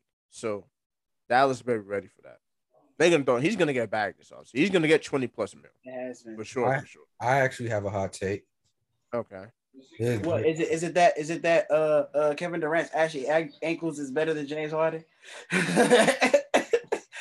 No. That actually this one ain't a basketball one. Hey Evan, you ready for this? Oh Lord. The New York Jets are gonna make the playoffs. You need to leave. You are ridiculous. You are ridiculous. The New York Jets are gonna make the playoffs. Get over your phone. He said, "Give over your phone." Hey yo, bro. I cannot, bro. It probably won't happen, but I'm gonna speak it into existence because I want to see it. He said the Jets are making the playoffs. Oh God. Oh man, that's a hot one. That's a moist take. Don't you ever say it like that again, and don't you ever say moist again. That's a crazy word. That word moist. No, I literally said it that way for dramatic effect, and just the fact the word is just wild. That's how wild your take was, bro. That just made me go in a whole different direction. I was like, bro, who came up with the word moist? Like, bro, I don't know who made it in the dictionary, but it's there, and that word is just reckless, bro. Because I've only heard it used in wild applications. No one said, "Hey, bro, that joke is moist as hell, bro." Like, anybody saying that, bro? Like the word moist and scrumptious are just two down bad words that you can. That was scrumptious, bro. Oh my God. That like, was delicious. imagine walking up to a shawty and saying, "You look mighty scrumptious today." Bro, it's either two things is gonna happen. She's gonna die laughing at you, and you're probably gonna actually give her number. Or she's gonna look at you be like, "What the heck?" She's gonna be confused, or she's gonna laugh. That's the only two ways that's gonna happen. If you get a girl's number by calling her scrumptious, bro, you got something that everybody want. That's all I gotta say. Hey, little shawty, I saw you across the street. You was looking mighty scrumptious. How you doing today? Like, what? You started then. But, Oh my goodness. but yeah, you looking real moisturized. Telling you, bro. Bro, I cannot, bro. Patrick Beverly's beard is better than James Harden, bro. Hey, yo, bro, Hey, bro, I cannot. that nigga beard don't even connect. You wild. Bro, his beard is the definition of raggedy, bro. Like, he was wild. Oh my God. But Bro. like, if I was Pat Beverly, bro, I would just shave, bro. Like, just shave that thing, bro. His joint don't connect. His joint uneven, bro. His joint is just there. It's okay, bro. Everybody can't have a connected beard, my boy. Listen, bro. It's not even about the connection. Everyone's bro. beard can be as luscious as yours. It's not even connection, bro. It's just his joint looks disgusting. Like, I'm sorry. Like, nigga, your girl. Nigga, what girl? What girl is you pulling with that raggedy ass beard, my boy? What girl is you pulling? Bro, like, that man's beard literally looks like it came from the dumpster, bro. Like, what the heck, bro? Like, yo, no, like, bro, do something, bro. Like, I swear, that man is a menace to society, but that man walk around with a crazy. Remember when that man had like crazy hair with the crazy beard, bro? I'm like, yo, what's good with you, bro? Can't do that, bro. Different breed. He was on the moon rocks. Nah, nothing was worse than when Jimmy Butler was in the bubble looking like a homeless man, bro. That was crazy. That man, Jimmy, did not care. In his defense, everyone was looking homeless. No. I was just about to say, I'm like, his was just the worst because his was just, bruh. Like, everybody was looking raggedy. His was just a next level raggedy, bro. I'm like, damn, bro. You got too much money to be looking like that, bro. Oh my God. But Yeah, man. Oh, She's watching the game right now, yo. all right. So I'm gonna end it with this. What teams in the NBA have the best future in your eyes? Have the best what? The best future. The best future? Yeah, Pelicans, like Pistons, Magic. like when I mean future, they have good young talent. They have a direction. They have a core, and they have potential to truly be something next few years. The Memphis Grizzlies Pelicans, and the Thunder. and the Memphis Grizzlies for sure. Hmm. The Grizzlies are gonna make some noise next year. They're gonna have a vengeance season next year. Oh no, yeah, for sure. Ja Morant's gonna come back. Honestly, I can see that. Honestly, like they said it on their joint the other joint. When I agree with totally. This is my hot take, and I'm gonna leave out with this. Ja Morant is winning MVP next year. Wow. He's winning MVP next year. Wow. I'm letting that be known right now. Wow. He's going to come back with a vengeance, and we're going to see the best basketball played by him in his entire career next year. I guarantee you that. Like this year was just the beginning. Next year, oh man. He said John won the MVP. That's not even really a hot take. That's just a wow take. But I think it's going to be a 3-man race between Embiid, Ja, and Luka. I was just about to mention Luka because I think the reason Luka had an off season because he came into the season out of shape and he was injured for a bit too. Like Luka really didn't start turning up until later on in the season. I agree. Because if he played the way he did ending the season from the jump, bro, he would have definitely been in the MVP conversation for sure. He would have been in it. So I think Luka's definitely could put his hat in the race next year. And Embiid's gonna be fired up from not winning it this year. And I think Ja would definitely be in the hat too. So I agree. Ja, Embiid, and Luka, I think for sure. I also wanna say, oh, y'all lucky bitches. Y'all lucky I couldn't get through the fucking window, you bitch ass niggas. I also want to say, to answer your question, Sanfa, it's going to be the Los Angeles Lakers. I don't know how, but it's going to happen. Don't ask me how. I'm not explaining nothing. I'm just going to say it. The Los Angeles Lakers. Don't give me that look. Don't ask me questions. Just accept that I have said the Los Angeles Lakers as a Lakers fan. You can make the universal. There we go. Have some faith in your team, my boy. Yes, you can make the universal face of blown. But I'm just going to say the Los Angeles Lakers, and I'm going to say that we're going to have 3 All-Stars next year because Russell Westbrook's going to have a resurgence. If we're not going to get rid of him, I might as well get behind him. Pause. I'm here. Whoa. I said pause, nigga. No. I'm not even talking about that. You said, hold up. We're going to have 3 All-Stars. Listen. The only problem I have with what you say, they're gonna gel well next year. I agree. I got faith in that. I feel like y'all gonna be good though. It's just gonna take some time. The thing is why I just cannot think about the gelling part is not LeBron or AD. I mean, I'm not worried about those two because those two have proven they can win. They did it. They've proven that you build a team on them too. They're a contender. There's Russ I'm worried about. That's what I'm worried about. Because the reason why I'm worried about Russell Westbrook is he has shown an incapability to adapt this game. No matter what. He has literally shown that he's going to do him. I'm not even talking on the court stuff. I'm going to end it with this. I'm going to finish this. I'm going to save my team, and then we're going to end it for tonight because we're rolling on past 2 hours. So we don't want this thing to be too long. So the reason why I said that Russell Westbrook has always said he's going to do him.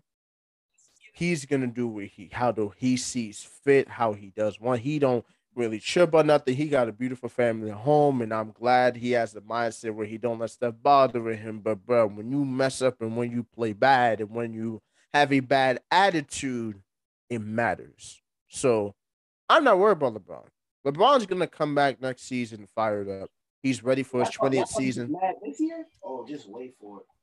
Wait, what'd you say? I see. I think LeBron ain't going to come back with a vengeance. He's come back with a vengeance. I definitely agree he will. He'll come back with a vengeance because people... And he's going to have all his rest, all his time to rest, all his time to work on his body and his game. Yeah, he about to go crazy next year. LeBron's gonna go crazy next year. I'm calling it. LeBron's gonna go crazy. 80 is gonna get fully healthy. He's gonna be better. Yep. It's Russ I'm worried about. He's the one that worries me because he's literally shown an incapability to adapt. To fully adapt. He's gonna always do when he feels is right. He's always gonna shoot it if he feels like he can make it. He's always gonna try to make a play when he feels like it's the right play. But Russ's basketball IQ has always been questionable. I'm sorry. I've been saying that for years. It's always been questionable. Because he just makes a lot of bonehead decisions that just don't make sense for a player of his talent. So Russ is the one that I'm worried about. If he proves me wrong, he proves me wrong. But history has a way of repeating itself. But the team I'm going to pick, I'm thinking of a team in the Eastern Conference. As you all pick Western teams, I'm picking a team in the East. And I'm picking a team that nobody has been talking about, the Toronto Raptors. Oh, yes, that's good. Yeah. I'm picking Toronto. Most def. Toronto's a team. They got some young guns in there. You know, Scotty Barnes has really proven himself. They got a lot of talented players and at the wing spots in the three and the four. I used to get like 13, 14 kills on my MP5 a game on Warzone before they nerfed that shit. This man's up to not 10 before they nerfed it. I know, right? I just realized that. But anyway, y'all got something to say before we cut it off for I just want to say Kevin Durant's wave brush is better than James Harden.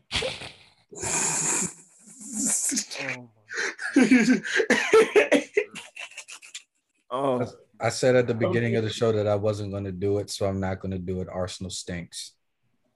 Arsenal. No, they don't. No, they don't deserve it. They don't deserve it. They don't deserve it. Oh man. Anyway, thank you guys for tuning in to this week's podcast.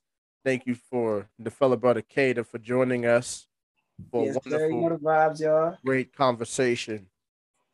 And everybody listening, thank you for the support again. Continue pushing the narrative. And we will see you next week. And we are out. Yeah.